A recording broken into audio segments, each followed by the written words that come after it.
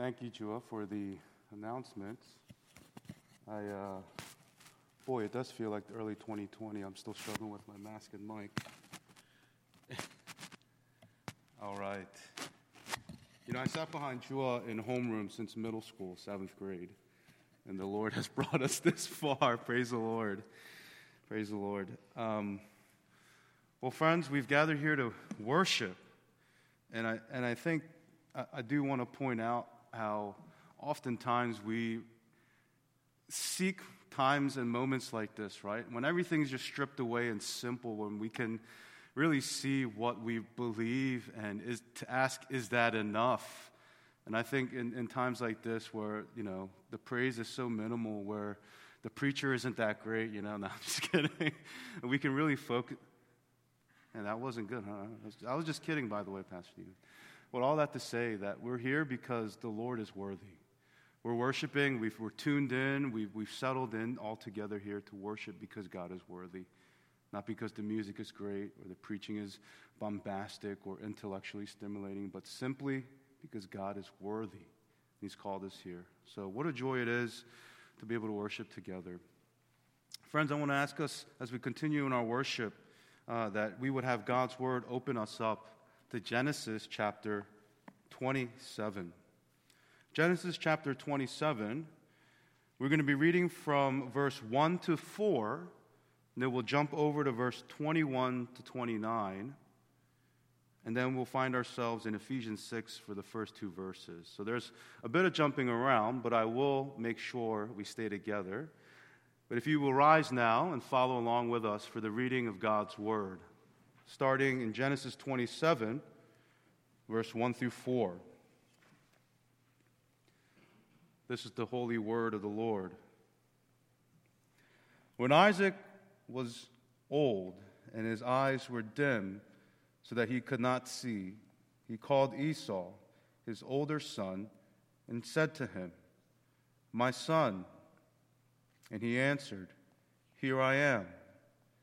He said, "Behold, I am old. I do not know the day of my death.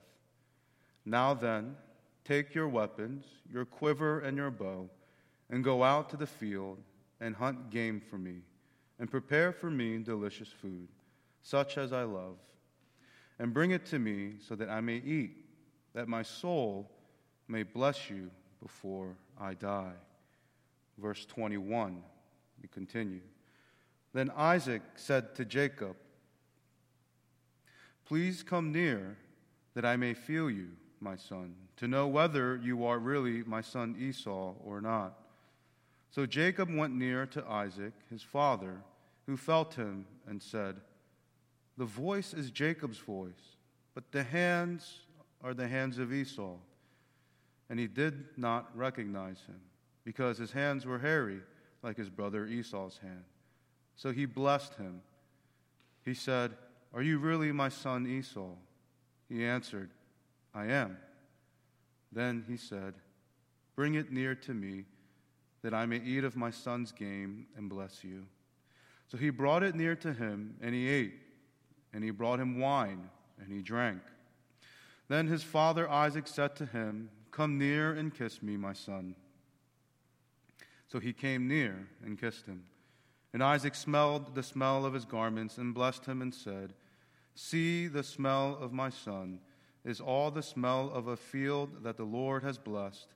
May God give you of the dew of heaven and of the fatness of the earth and plenty of grain and wine. Let peoples serve you and nations bow down to you. Be Lord over your brothers, and may your mother's sons bow down to you. Cursed be everyone who curses you, and blessed be everyone who blesses you." We are in Ephesians 6, verse 1 through 2. Children, obey your parents in the Lord, for this is right. Honor your father and mother. This is the first commandment with a promise. This is the reading of God's word. Thanks be to God. Please be seated and join us as we sing this song as our prayer.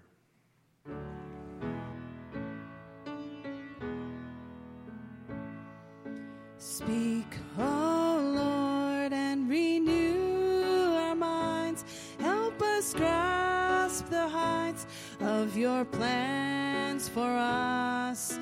Truths unchanged from the dawn of time that will echo down through eternity, and by grace will stand, and your promises, and by faith will walk as you walk with us.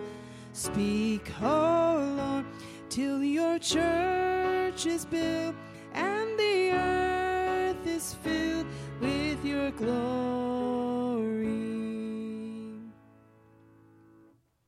Good morning, everyone. I just want to remind everyone here that's present, we're so glad that you can join us for worship. If in the event, with the virus spreading, you get sick or you come in close contact, we do want to let you know that our live stream worship is available. But it's so great to see you all, and let's worship our Lord together and hear His word. Our vision, the vision of our church, is to see the kingdom of God come into our homes, into our communities, and into the world. Now, for the next month and a half, we're actually going to be focusing on the home aspect. And we're going to be asking the question, what does it look like for the kingdom of God, for heaven to come inside our homes? Now, when it comes to our relationship with our family, there are actually two extremes. We have one extreme where the family is your obsession, where the family is your idol, where the family is your everything. And then we have the other extreme where your family is an object of neglect. It's an object of your indifference, maybe even repulsion. And between these two extremes, we find ourselves vacillating, going back and forth, struggling to find some sort of balance. Now, the goal of this teaching series is to actually go beyond this framework of obsession and neglect. Because the truth of the matter is, we're never really going to find true equilibrium or balance. Instead, the goal for this series is for us to discern, number one, why God has placed us in our respective families. Why has God placed us in our families? Outside of your spouse or a spouse, family is something that you do not choose. Your parents, your siblings, your children, family is something that is entirely providential. And so first, what we want to do is we want to discern why God has placed us exactly where we are at. Why has God placed you in your family? And it's not just to grow your patience. That's the first reason. But the second reason, the second thing we want to discern is this.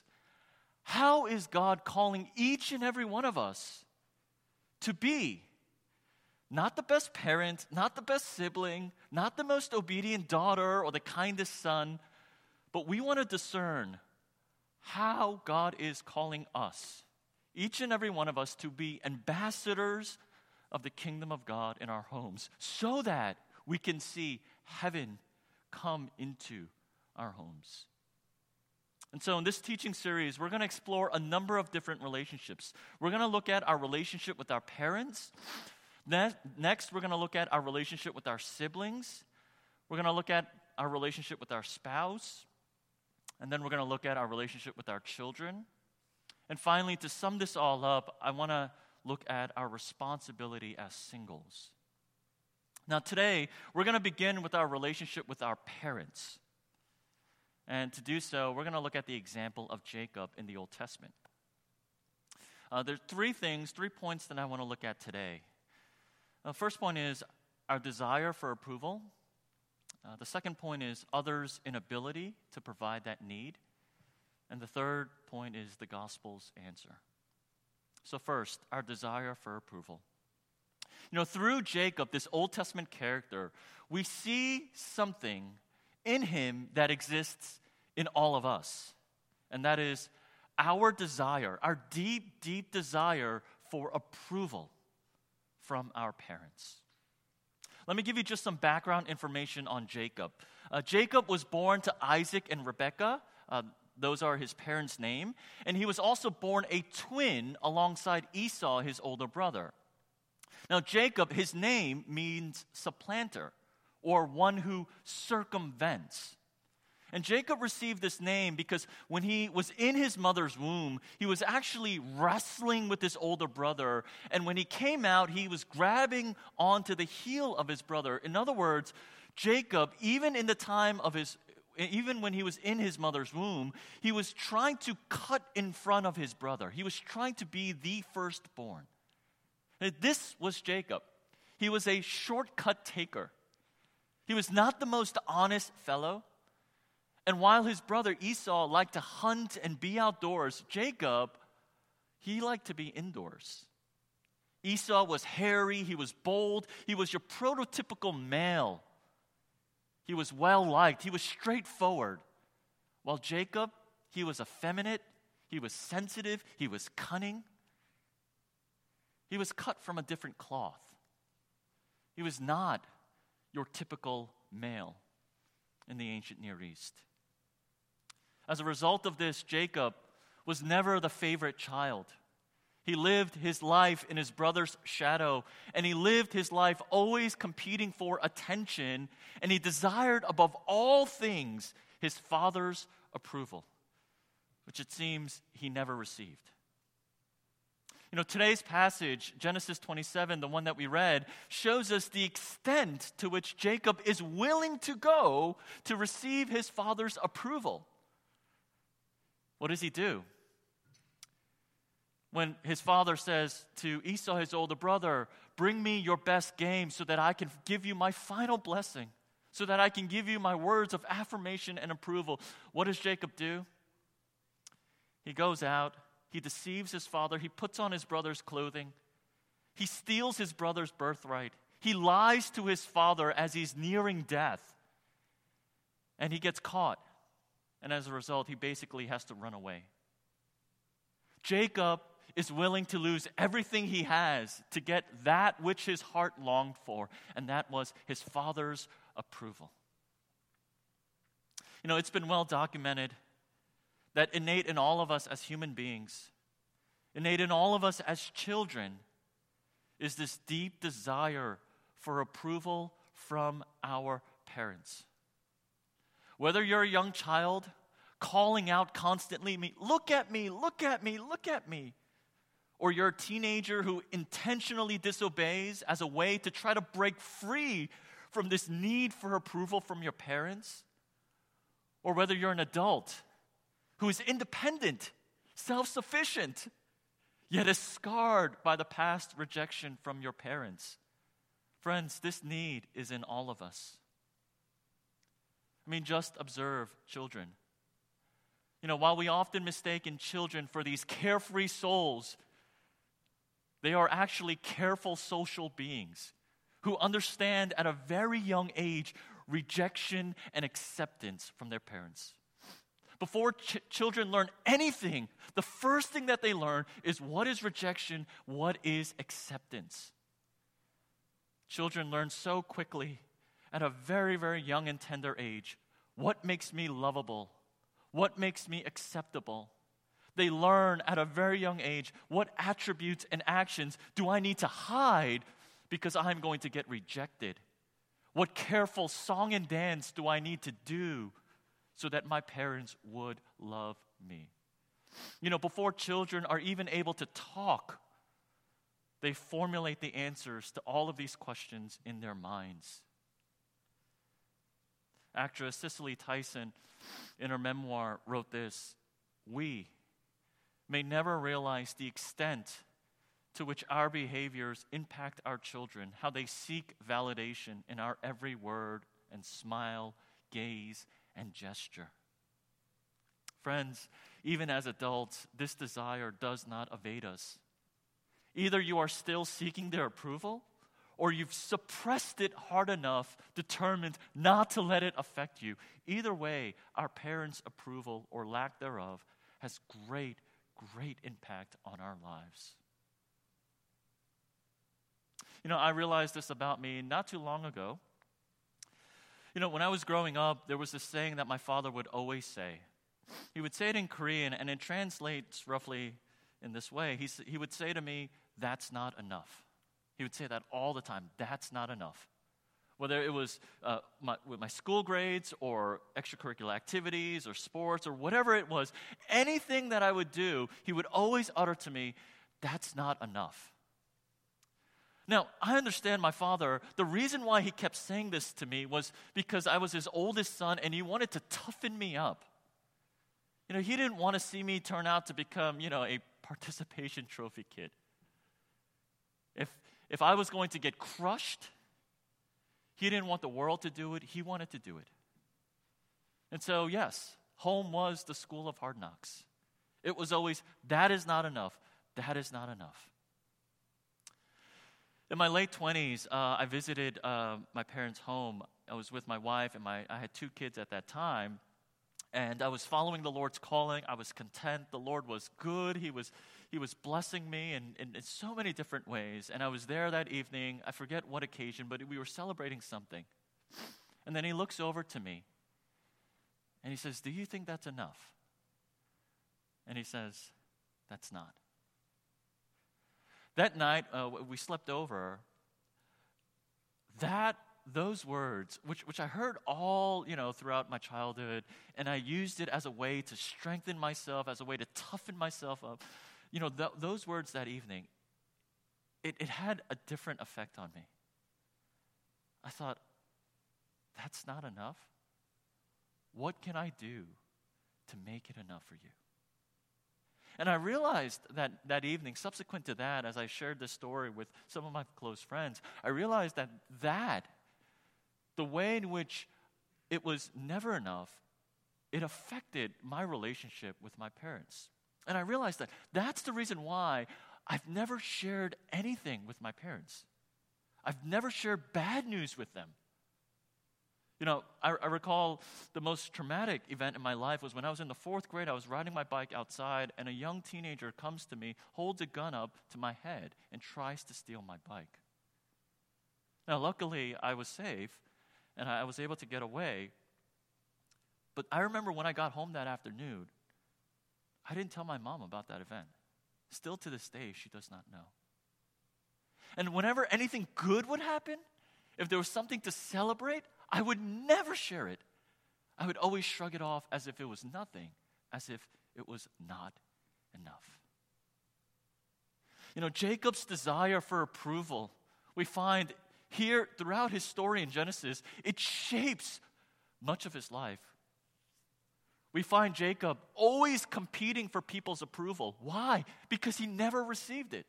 Jacob is always threatened by others. Jacob is a man who always feels slighted, as though people are looking down upon him. Jacob is a man who has a deep inferiority complex. And when life gets tough, Jacob's defense mechanism is to run away. He just leaves everything behind, and he starts again anew. Friends, I'm not saying that desiring approval from your parents is a bad thing. It's a very natural thing. However, this gets messy and sometimes destructive because our deep need for approval is often met by our parents' inability to satisfy that need. That's the second point. If you look at today's passage and throughout this Genesis story of Jacob's life, Jacob, he doesn't develop these self-destructive habits and character deficiencies all on its own. No, he starts to develop these things because he has a desire to receive approval from his parents that are never fully met, that are never fully satisfied.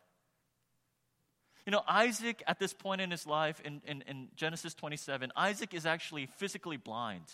But he's not just physically blind, he's also metaphorically or symbolically blind. What is he blind to? Isaac is blind to the hurt and the pain he is causing his own son, Jacob. You think about Isaac. Who is Isaac? Isaac was the promised child. He was the golden boy. Outside of a very small event in Genesis 22, when his own father tried to sacrifice him, all throughout his life, Isaac, he was loved, he was cherished, he was favored. Isaac was the golden child. After Genesis 22, you can imagine his parents overcompensated. Isaac, he is completely, as a parent, oblivious to the pain that he is causing his son. It's unintentional. How about his mother, Rebekah? She didn't make things better. She's the one who comes up with this plan for Jacob to trick his father. She thought, you know what? Helping Jacob would make up for all of Isaac's mistakes. But what does she do? She only perpetuates it. You see, there's brokenness all around. Now, you think about Jacob. You think, you know what? Jacob has experienced this traumatic event. He's so broken. And when he becomes a father, he's going to be different. He's going to learn from all of this. And when he becomes a parent, he's not going to play favorites. He's going to love and accept all of his children all the time equally. Nope. Jacob does the exact same thing. When he has children, he favors Joseph. He favors him so much to the point that his brothers get jealous and they sell him as a slave. Friends, this is a very hard truth to swallow, but I think all of us need to acknowledge that you and I are more like our parents than we would like to admit. We are more like them than we would like to admit. And our parents are more like their parents than they would like to admit. Families are not just dysfunctional, but there's a cyclical dysfunction within families that often gets perpetuated over and over and over, passed down from generation to generation. Now, I find this to be both a discouraging yet encouraging point. You know, most parents in the Bible, they were unable to meet the desires of their children. And dysfunction in the family goes all the way back to Adam. What do we find? Genesis 3? The first spouse, the spouse that God had brought together and ordained, they fight. They blame each other. What about the first sons, the first children? Brothers and brothers. What do? They kill each other. Brother kills brother. And then from there, what happens? We find throughout the story of Genesis, parents are playing favorites. The story of family in the Bible is a complete mess. Adam's family is more dysfunctional than the Kardashians. It's so messed up. You know, as the Bible understands it, friends, dysfunction in the family is not because of bad parenting, right? Dysfunction in the family is not because of bad parenting or bad circumstances or even bad fortune, which we like to blame. But dysfunction in the family is because of sin. The people who are closest to one another out of good intention want to love one another, but yet because of sin, we will inevitably hurt and sin against one another. That is the unfortunate yet inevitable truth. That parents are bad parents because of sin. Children, your parents are deeply flawed because they are sinners. You know, we've been talking about what does it look like for the kingdom of God to come into our homes. And this is just, a side application. How is it that we can see the kingdom of God come into our homes? I think we have to start by not holding our parents to unreasonable expectations. When we start to view our parents through the lens of mercy, when we start to actually see them as sinners in need of grace, not as Superman, not as Wonder Woman, but when we start to see them as sinners in need of grace, when the scales fall off your eyes and you say, you know what? When the expectations are, my mother, she is Mother Teresa, when you let go of that expectation, and when you start to see them as sinners in need of grace, that's when the work of redemption, that's when kingdom work can actually begin in the household. If we continue to resent, continue to hold grudges, continue to demand something from them that they probably have not experienced or had the bandwidth to provide, we are just like that unforgiving servant in the kingdom parable.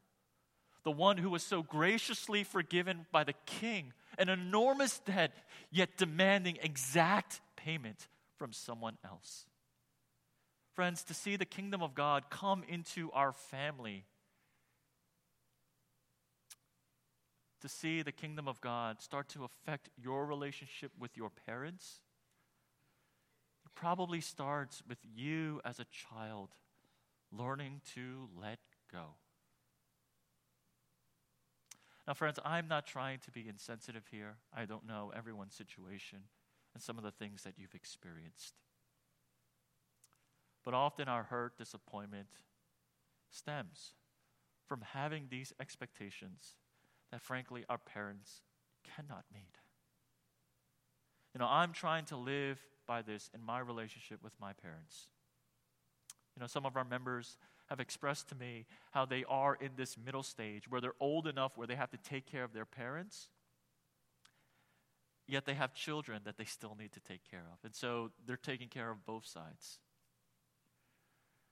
I'm trying to desperately live by this, where I'm forever grateful and thankful for all of the sacrifices my parents have made. Yet at the same time, I cannot keep holding them to these unreasonable expectations. I need to start seeing them as sinners in need of grace, and I am called to be a conduit of God's grace and mercy to them.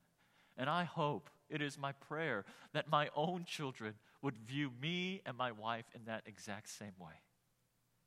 We are sinners who often fail in satisfying their longings and desire for approval. Yet at the end of the day, I pray that my own children would see me as a broken man in need of grace.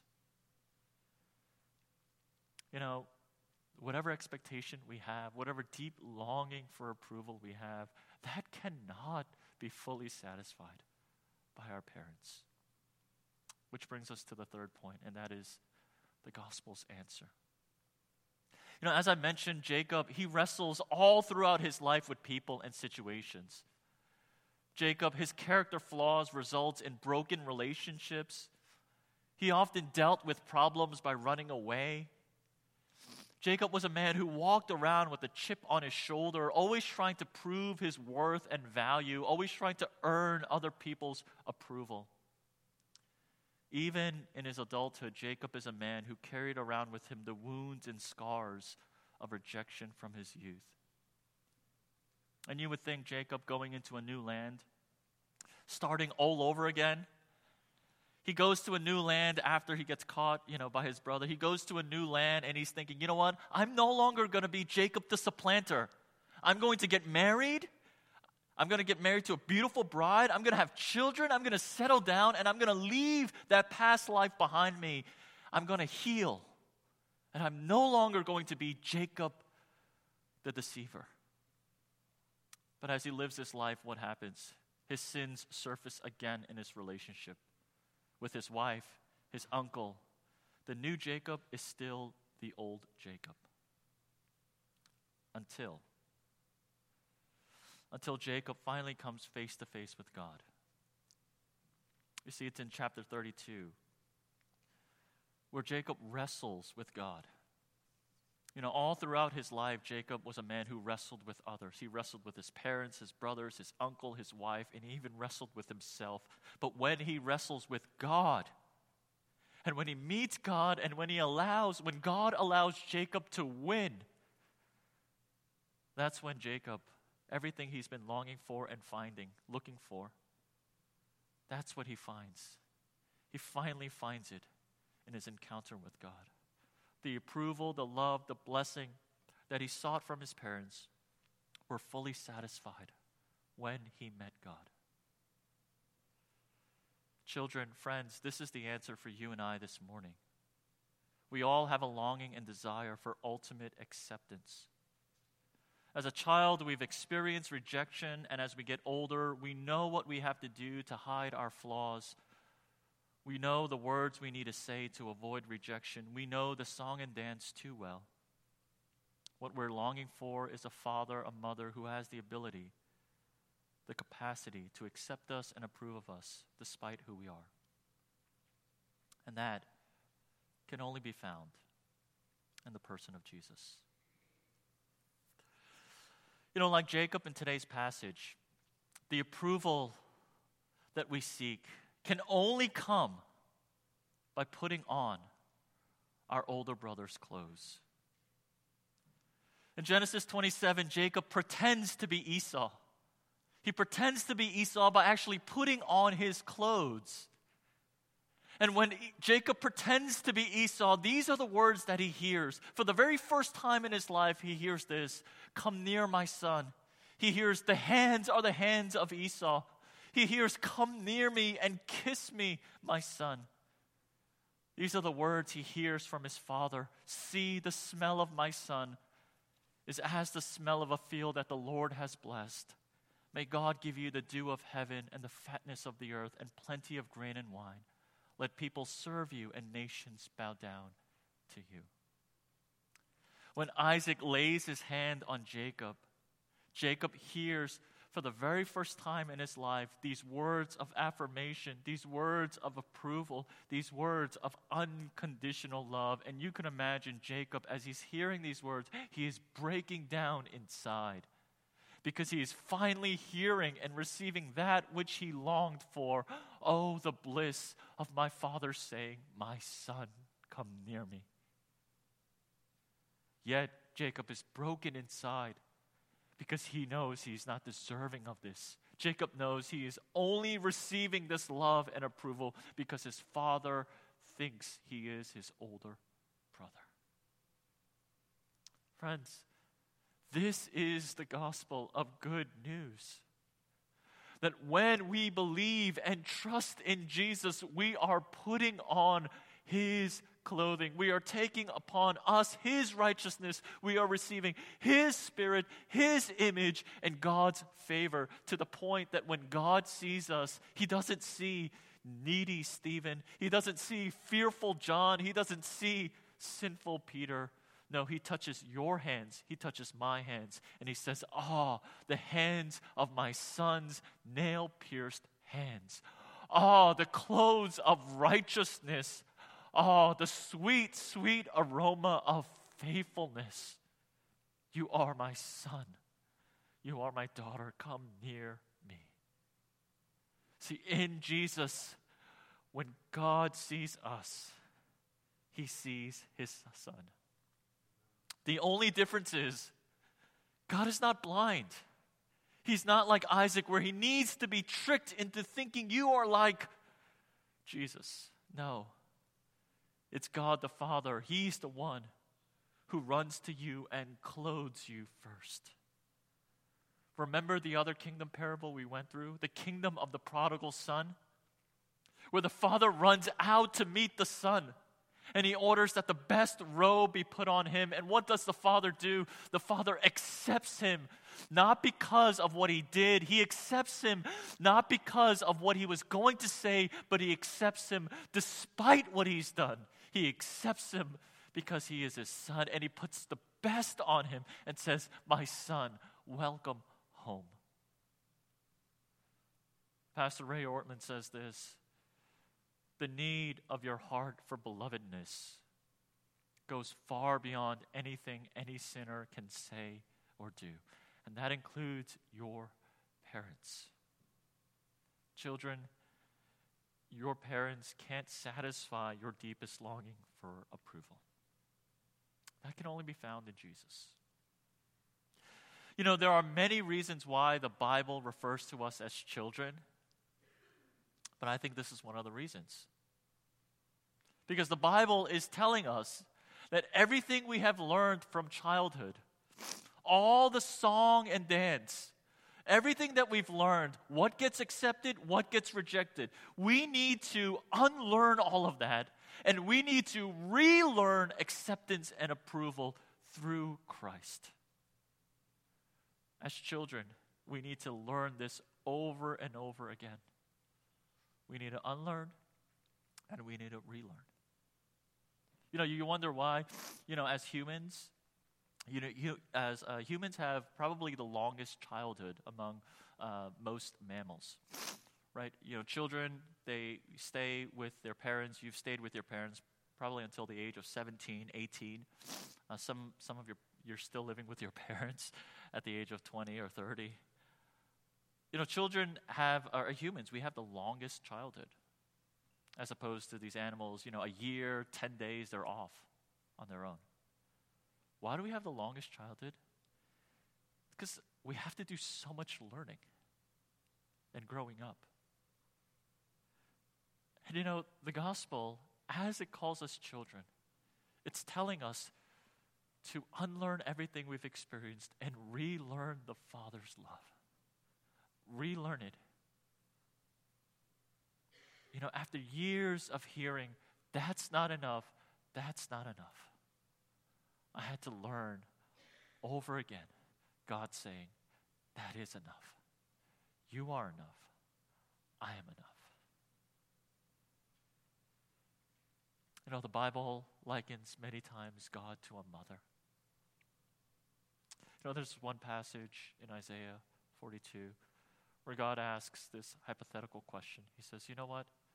Have you ever seen a nursing mother forget her child? Have you ever seen a nursing mother forget her child? The answer is no. No matter how tired you are, no matter how weak you are, no matter how distant you are, you could hear your child calling out from so far away. But God says, even if that's so, even if a mother is able to forget her nursing child, God does not. God is better than a mother. God's love for you is stronger than your mother's love. Friends, church, this is the only way. This is the only way you can actually free your parents from the crushing expectation of absolute, unconditional, ultimate acceptance. And this is the only way you can start to see your parents as broken people in need of grace, where you can start to serve them without holding a grudge, where you can love them without any expectation, is when you find ultimate approval and satisfaction in God, your Father. When you relearn, when you grow up again, learning that your love and approval, that your rejection does not depend on what you do, but it's on His Son. You know, we read towards the end Ephesians 6, and this is the strength and motivation to actually adhere to what Ephesians 6 is saying. You know, Ephesians 6 says, obey your parents. Obey your parents in the Lord, for this is right. And it recalls the 10th commandment, honor your parents. It recalls this commandment to honor your parents. This is the only way we can find strength and motivation to adhere to this. You know, Ephesians 6 is not about morals or ethics or being a good society or being a good people. It's not about being a good son. But Ephesians 6 are actually kingdom principles. How is it that we can live as kingdom ambassadors?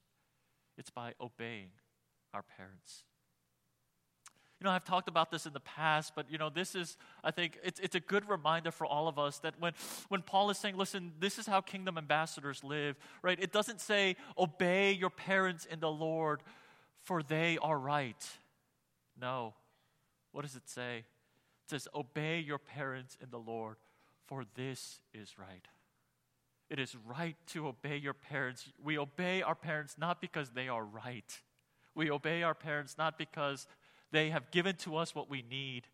We obey our parents not because they have given us absolute approval and unconditional acceptance. No, we obey our parents because this is right. It's the right thing to do. We honor them. We give weight to their words. We held them in high esteem. Why? Because we are not demanding or exacting anything from them. Because all of what we need has been sufficiently met in God our Father. You know, let me end with this. I heard a mother recently say this about her children. A mother said this. She said, the days are long, but the years are short. The days are long, but the years are short. What she was expressing through this is, you know, every day it's so difficult to get through the day, to care for my children. But when I look back, the years are just so short. You know, when I heard this, I was like, you know what? This isn't just true for parenting, but this is true for all of family relationships. Right? You live with your parent for how long? 20 years? You parent your child for how long in your household? 20 years? You're with your siblings for how long? Depending on the age gap, 15 years? You live with your spouse at most, 50 years? The reason why I bring this up is because, I don't know, for some reason, when it comes to family, we often think we have all the time in the world. But that's not the case. And especially as it relates to the kingdom of God, there is, friends, always a sense of urgency. The kingdom is always met with a sense of urgency. We pray, let your kingdom come now, today, in this moment, during this gathering, during this dinner. Let your kingdom come now. There's a sense of urgency with the kingdom. But too often, when it comes to family, we view it as though we have forever. There'll come a time when I'll be able to teach my children the way of the Lord. There'll be a time when I'll be able to reconcile with my siblings. There'll be a time when I'm able to serve my parents. But friends, the days are long, but the years are short.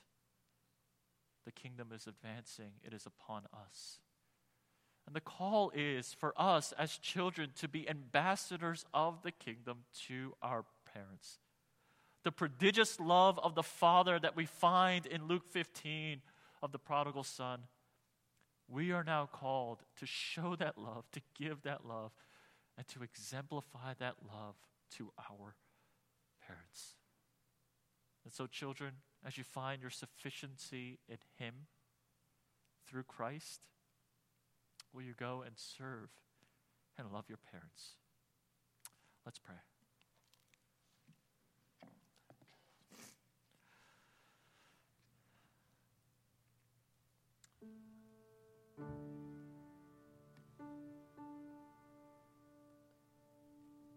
If we could just take a few minutes to reflect. I know, I've done I cast a wide net. It was a large survey, a wide survey of just our relationship. And there are a lot of things that probably I've missed, didn't cover. Yes, and maybe some insensitivity. But friends, regardless of how good your parents were or in your eyes how poor they were, the truth is they cannot meet your expectations for approval. That longing for a mother who will never forget us, who will always be near us, that can only be met by our God in heaven through Christ. The expectation, the desire we have for our Father to look upon us and no matter what we do, say, that's enough. You are my son. You are my daughter. That can only be met in Christ. That can only be met through our older brother. Would you, at this time, like Jacob, hear the words of complete affirmation and approval upon you? Come near me, my son. These are the hands of my son. These are the hands of my perfect son. Would you hear those words upon you? And would you pray that that would be enough for you? That whatever expectation that you have for your parents, whatever desires you have, whatever grudges you are holding, that we can let go and that we can be kingdom ambassadors, seeing them through the lens of grace and mercy, where we see the kingdom of heaven come upon our families and our homes and our relationships and our difficult and complex relationships with our parents. Let's take this time to pray.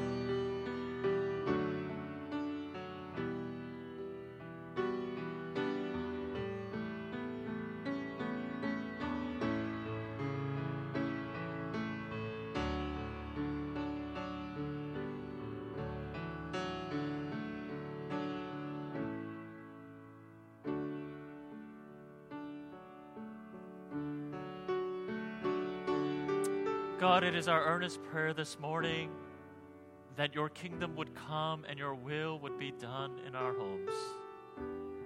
That it would be done in our relationship with our parents. Father, we acknowledge the dysfunction. We acknowledge the cyclical dysfunction. We acknowledge the hurt, the pain, the resentment, even among really, really good parents. And we acknowledge for those who are parents that we often fail in so many ways. But God, we thank you for the good news of redemption, for the good news of satisfaction that we have in Christ. And Father, if there is any soul in here who is deeply longing for unconditional love and acceptance, that you would draw them near to your Son, Jesus Christ. Father, Lord, we ask that instead of trying to find it in others, instead of running away and starting anew, instead of the old Jacob, we ask, oh God, that you would give us full contentment and joy as we find full satisfaction in you. And so in so doing, Lord, to our parents, some who are young, some who are old, that we would be ambassadors of your kingdom, that we would be those who carry the good news, that we would be ministers of reconciliation to them, that we would see them as sinners in need of grace, and that we would extend that grace upon them. So God, we thank you so much for the ways in which you work. You are a good and perfect Father, and all your ways are just. We thank you. In Jesus' name we pray. Amen. At this time,